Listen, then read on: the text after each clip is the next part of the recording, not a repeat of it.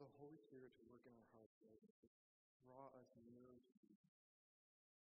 It is in your precious name that we pray. Amen. Good morning, guys. It's good to be here. I really enjoy a good story.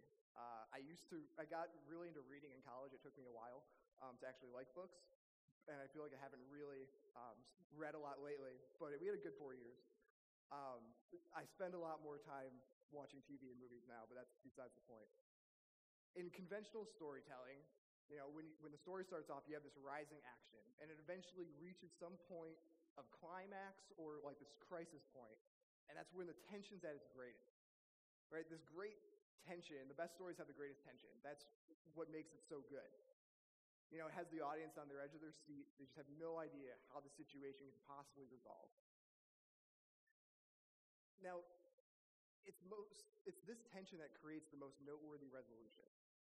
If there's no conflict, it doesn't really matter how the story resolves.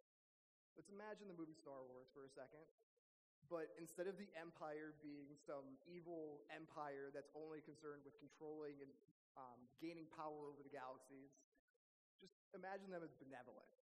They promote peace and prosperity across the galaxies, led by their friendly leader, Darth Vader. And the story is just about this young man named Luke, who is on this deserted planet, and he is traveling across the galaxies, and he one day finds out that Darth Vader's his dad. And it might be a feel-good story, but that doesn't really carry the same weight or significance of the original plot. The conflict in the story really serves to create a better resolution. In Ephesians 2, 1 through 10, Paul's telling a story here. He's writing this letter to believers at the church of Ephesus, and he is telling them the stories of their lives before and after they know Christ. Now, if you've been in church for a while, the stuff we're going to talk today might not be new to you. You've probably heard it before, but I implore you not to tune me out yet. Let God work through your heart today and open your heart and see what he's telling you. Because the story that we're going to talk about today serves as such an important reminder for us. It is foundational to our faith. And it is probably the most important story that you're going to do, because it's about your rescue. See, before we knew Christ, we were hopeless because of our sin. But God intervened in our hopeless situation and restored us to the original purpose that he had for our lives. So we're going to talk today about just how desperate and hopeless our lives are apart from God. And then we're going to look at God's love and his mercy and his grace for us when he rescued us. And then finally, we're going to look and see what God's new purpose is for our life. In the first 3 verses of this passage, Paul describes the state of humanity apart from God. He proclaims that apart from God, we are in a hopeless situation, living enslaved to sin and rebelling against our Creator. And because of that, we are deserving of his wrath. In verse 1, Paul writes, "And you were dead in the trespasses and sins in which you once walked." And that seems pretty severe, but let's just stop and see who he's talking to. So he's saying the word "you." As I mentioned earlier, Paul's writing this letter to the church at Ephesus, and he's writing to believers there. And the church is primarily made up of Gentiles or non-Jews. But in verse 3 of this passage, he actually includes the rest of mankind in his condemnation. So the state that we're talking about in these first few verses is the state of being to the entirety of mankind that is living apart from God. Now, Paul says that we were dead in our trespasses. But what does he mean by dead? Clearly he's not talking about a literal physical death here, right? He's not saying that we're all a bunch of zombies walking around the world. That'd be really weird. That's not what he's saying here. But he is talking about an actual death.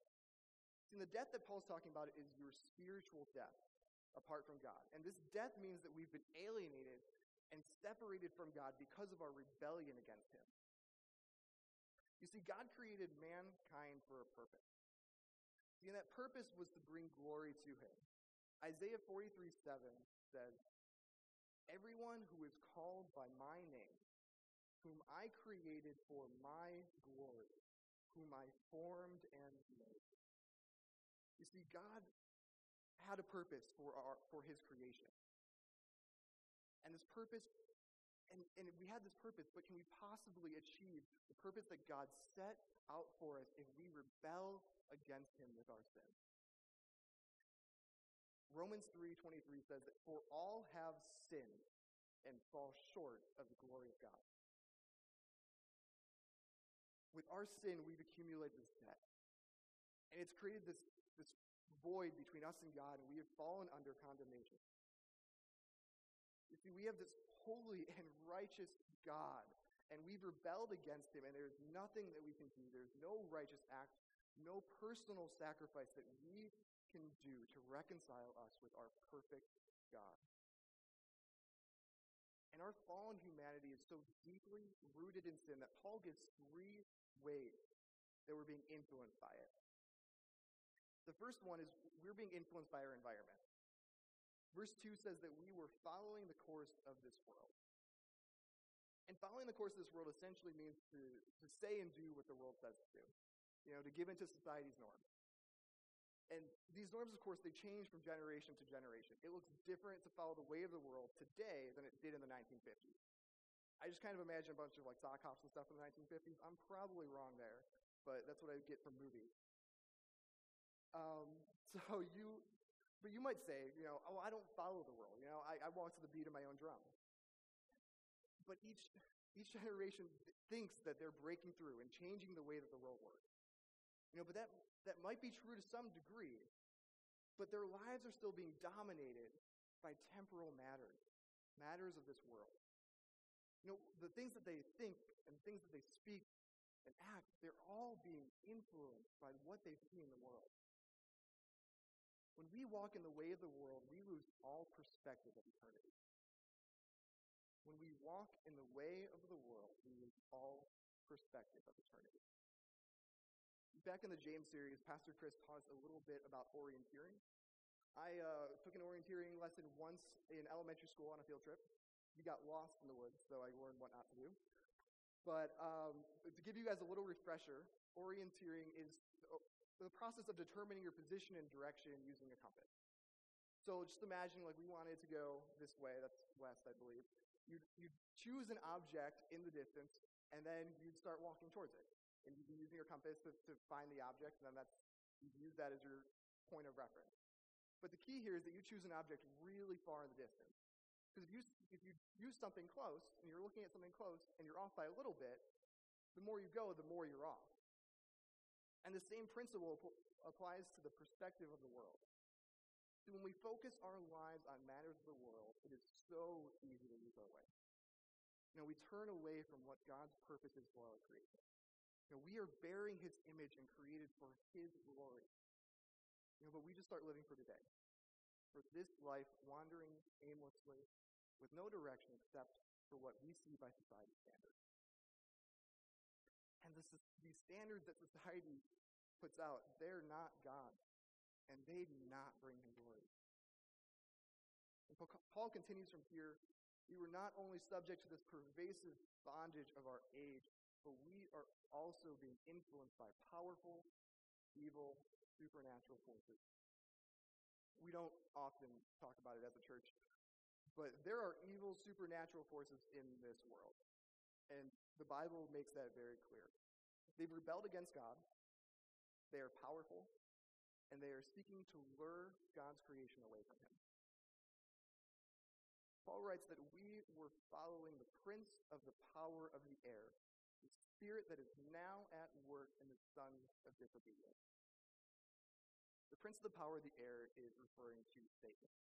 And Satan has a few titles in the Bible. Some of the Gospels refer to him as the ruler of demons or the prince of this world. But what does it mean to be the prince of the power of the air? The power of the air doesn't actually denote Satan's authority over the air. What it's actually talking about, it's the place in which he dwells. His title refers to the realm or a sphere of influence that he works in. And it's further defined by the air. And when we think of the air, we think of this stuff, right? Like the atmosphere in today's age, made up of oxygen and carbon dioxide. But in the ancient world, they actually had a different view of that. When they were referring to the air, they were referring to the space between heaven and earth. The air, another term for the air is the heavenly realm. And that's further described in Ephesians 6 as the place where these evil forces reside. And in that chapter, Paul is telling the Christians here that those are the evil forces that were truly at battle with his Christians. Now, Satan has such an influence over the men and women in this world that because of his influence, people apart from God are being characterized as sons of disobedience. Satan and other evil forces are trying to dissuade people from following God. And if those two weren't enough, Paul continues from here and says, among whom we all once lived in the passions of our flesh, carrying out the desires of the body and the mind, and were by nature children of wrath, like the rest of mankind. The third point that Paul's making here is a little different than the first two. The first two were both external influences. We had the environment and we had these evil supernatural forces. But in verse 3, Paul's describing our former life in terms of our fallen, self-centered human nature. When Paul is using the word flesh, he doesn't mean our physical existence. But instead, he's referring to our sinfulness and rebellion against God.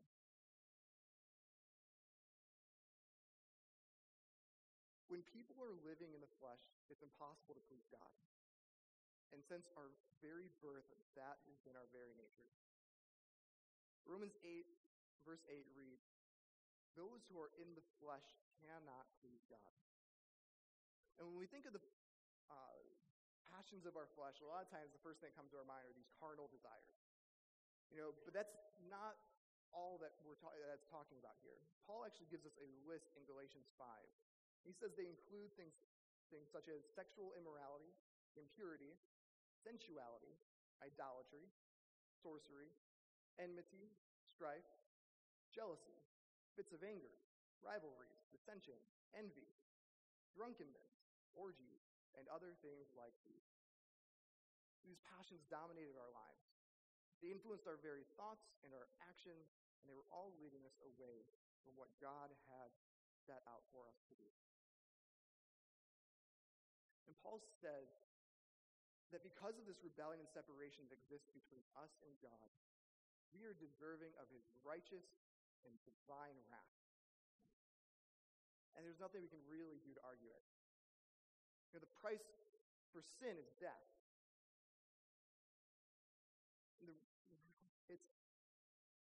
We've all fallen prey to our sin. We've all been influenced to rebel against God. And the wrath here that Paul is talking about, it's not a worldly wrath. He's not just saying that, you're going to lose your nice house or maybe your nice car, or maybe he's going to make you lose your job. That's not what he's talking about. It's a much, much worse penalty. The wrath of God that all of mankind deserves is to spend eternity in hell. It's serious, and that is why Paul's talking about it. But you may be asking, so why does this matter to us? Paul is writing this letter to believers. They're no longer under this condemnation. They're no longer enslaved to their sin, and they're no longer being influenced to rebel against God. But in verse 11 and 12 of this chapter, Paul gives the Ephesians a command. He says to remember that you were once Gentiles and alienated from God. He wants you to remember this state in which you once lived. Not so that they fear the power of sin, but so that they know how much they need a Savior. See, the hopeless situation that we lived in apart from God serves mainly to magnify just how great his mercy and his love is for us. And that is why it's so important for us to remember this. It's so important to remember just how much we need a Savior. And I would argue that it's actually impossible to fully love God and to cherish him and his love for us without understanding this. You cannot possibly cherish him and his amazing mercy unless you accept that you were hopeless and that you need him. So remember this. Remember that we were once hopeless, that we were lost, and we were dead because of our sin and rebellion against our great God. And that brings us to verse 4. The next two words are my favorite two words in the Bible. They are the title of the sermon,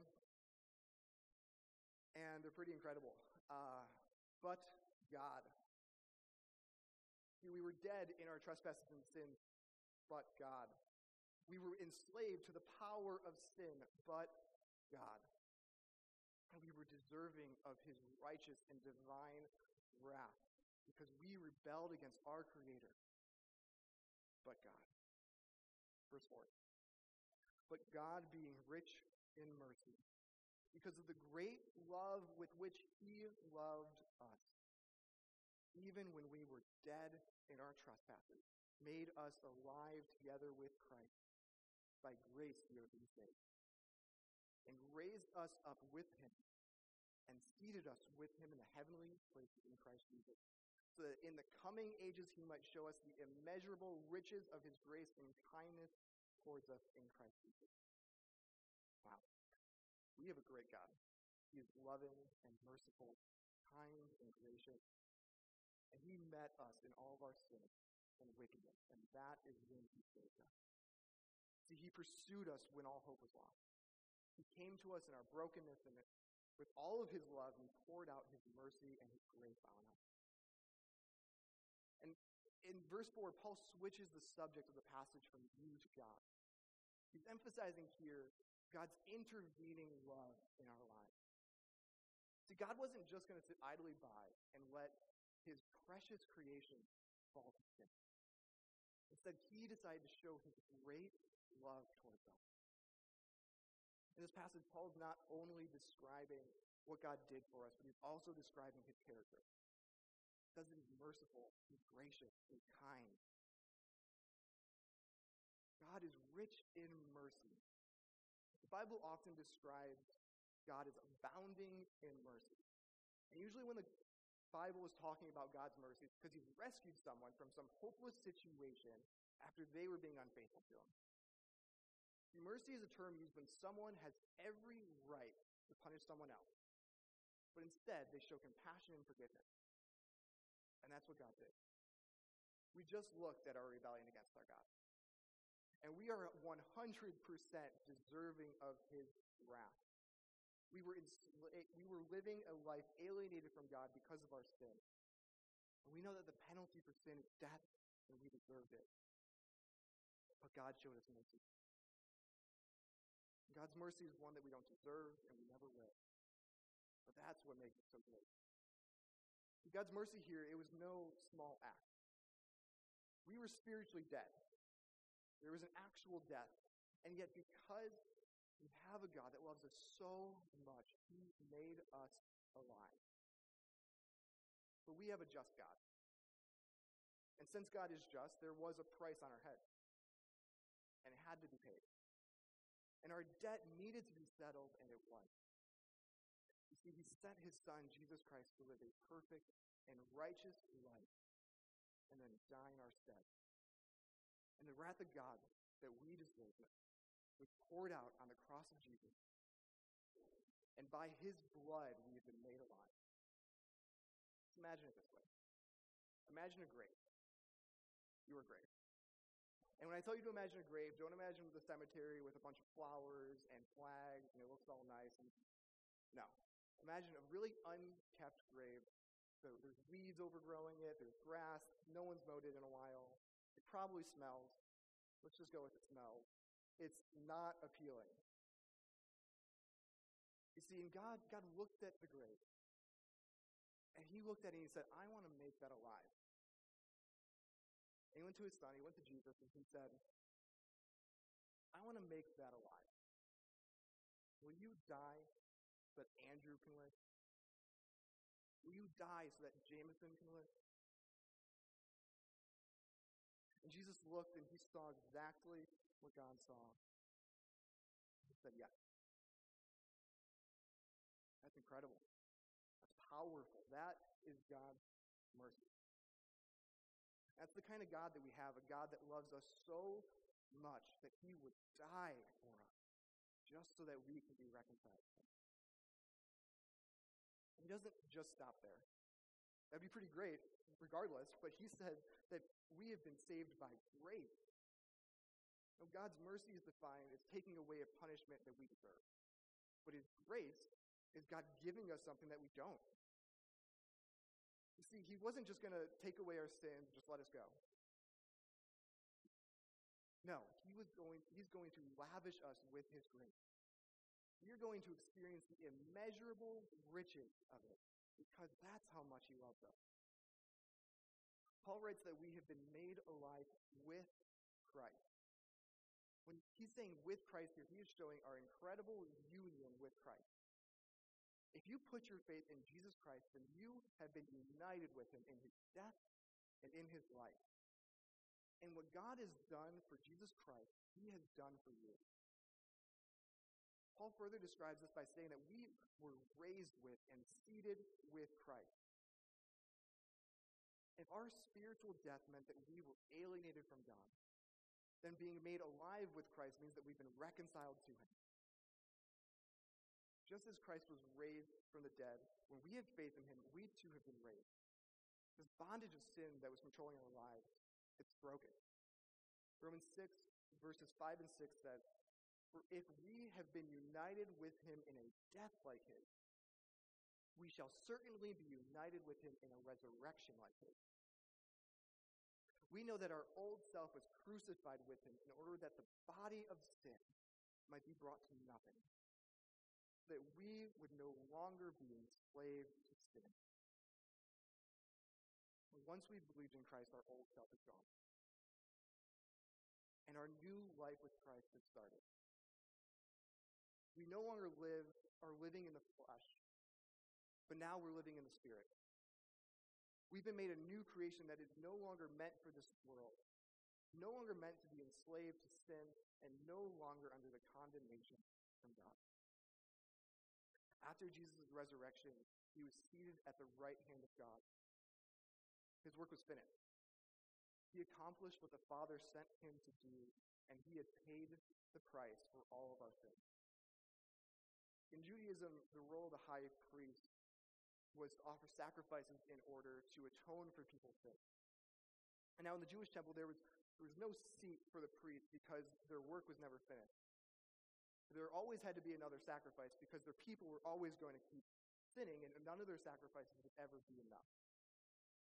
Hebrews 10, verse 11 and 12 says, "And every priest stands daily at his service, offering sacrifices which can never take away sins. But Christ had offered for all time a single sacrifice for sin. He sat down at the right hand of God." Jesus' work was finished, so he took a seat. And now we have also been seated with Christ. There's no more work left for us to do. Through Christ's sacrifice, our sin has been paid in full, and there's nothing that we did to earn it, but it's ours. And this grace and this mercy from God sounds awesome. But how do we obtain it? How do we become freed of our sin and reconciled to God? Paul tells us it's through faith. Faith in Jesus Christ as our Savior. Faith that all of our sin has been paid by the blood of Christ. Faith that we are no longer slaves to sin, but instead have been adopted as children of God. Faith that we have been made new and now live a life for God in order to bring glory to him. Verse 8, "For by grace you have been saved through faith, and this is not of your own doing. It's the gift of God, not a result of works, so that no one may boast. For we are his workmanship, created in Christ Jesus for good works, which God has prepared beforehand that we walk in them." See, having faith in Jesus means repenting of our old sinful ways, turning away from the life we once walked, and living for God as the center of our lives, and living in relationship with our Savior, Jesus Christ. We were once consumed by following the world, and mainly that was because we had no idea what it meant to do anything else. But now God has given us hope for something more. There's something greater to live for. And that's what our lives should be focused on. instead of living for things of this world, we can fix our eyes on eternity with our glorious God. We were also being influenced by Satan, but now we have the promises of God and his word. We were living in our sinful flesh, but we have died to the flesh, that now we can live by the Spirit which God has given to us. And the salvation we've obtained is all through faith. And it's all by the grace of God. It's a free gift. There was nothing you did to deserve it. You didn't have to live a better life than most. You didn't have to have more good deeds than bad deeds, and there's no scale here. It was a free gift. Paul stresses here that you had nothing to do with it. He says that this is not of your own doing, and that is really important, because it's impossible for you to obtain your salvation by yourself. And it's definitely not because of any result of your work. If salvation becomes a result of works, then it diminishes what Christ did on the cross. If it's by something that you did, then you don't need Christ.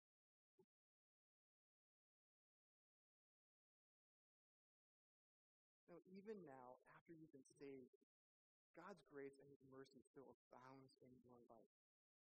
It still doesn't come down to works of salvation. The price has been paid.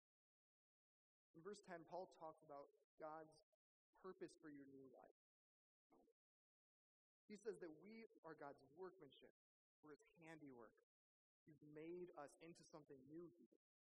And through God's hands, we have been made new, and our new creation has a purpose. We've been created in Christ Jesus for good works, which God has prepared beforehand that we walk in them.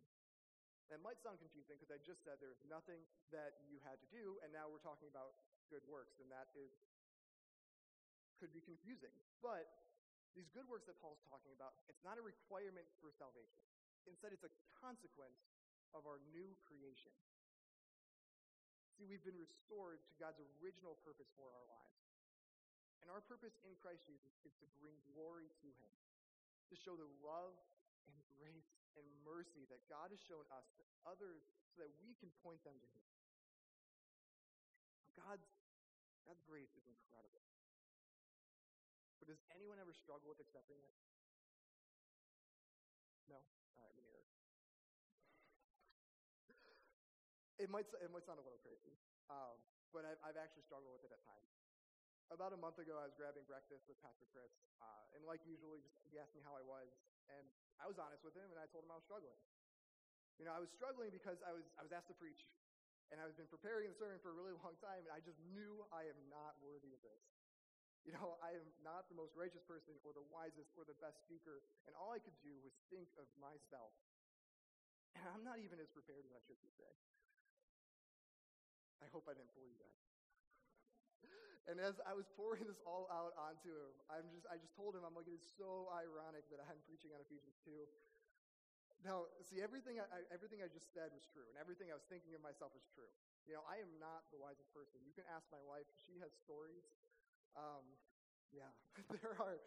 There are plenty of people more righteous than me, and I am not as prepared as I should be. But even though all this is true, it's only half of the truth, and it's not the good half. See, I'm not the wisest, but God has all the wisdom in the world. And in James, he says that he gives it generously to all without reproach. I still sin, but Jesus Christ has died for all of my sins, past, present, and future. Now God sees me as holy and blameless before him.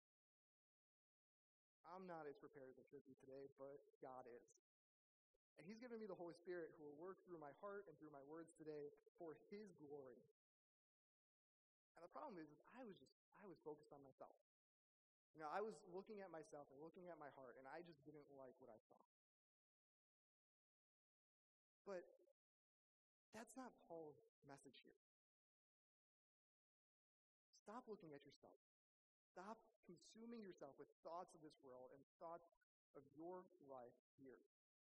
Look to God. Look to what he has done for you and rejoice. Look to his great grace and his mercy and his love for you. Maybe you're just sitting here today, and you look at yourself and you just kind of see a mess. Or maybe you think that God must love some future version of you. God's outside of time. He knows where you're going to be in 10 years. Maybe that's the version of you that he loves. That's the version of you that's actually appealing to God. That's actually pleasing to him. Maybe that's making you strive today. Maybe you feel like you have to do all these things, like read your Bible every day or volunteer just so that you can earn what God has given to you. To earn your keep, earn your salvation.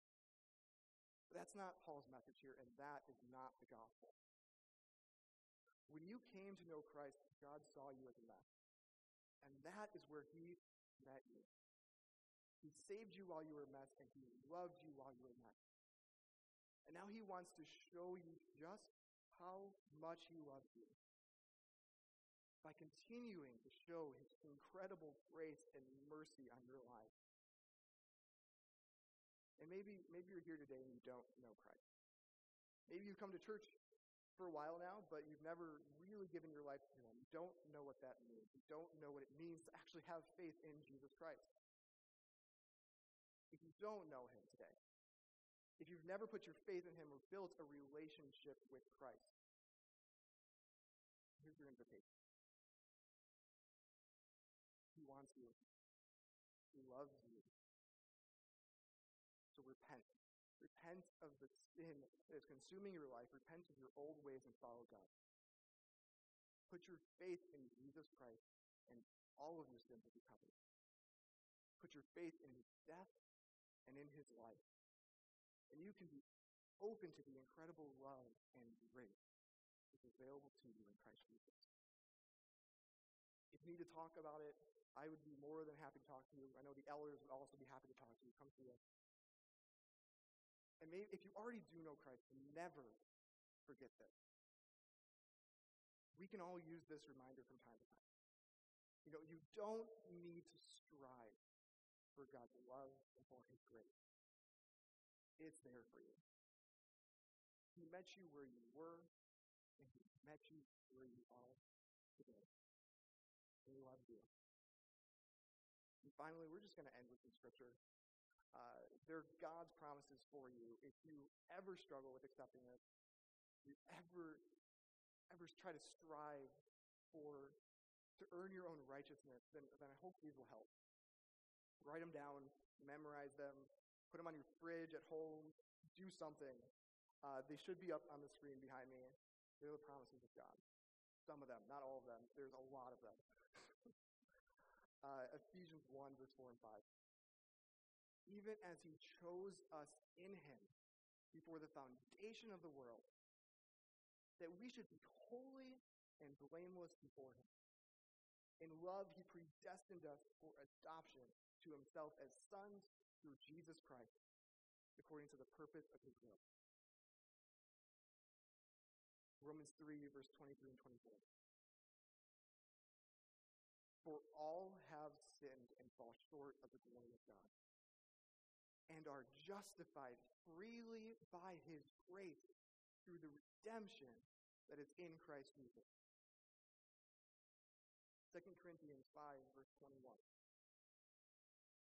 God made the one who did not know sin to be sin for us, so that in him we would become the righteousness of God.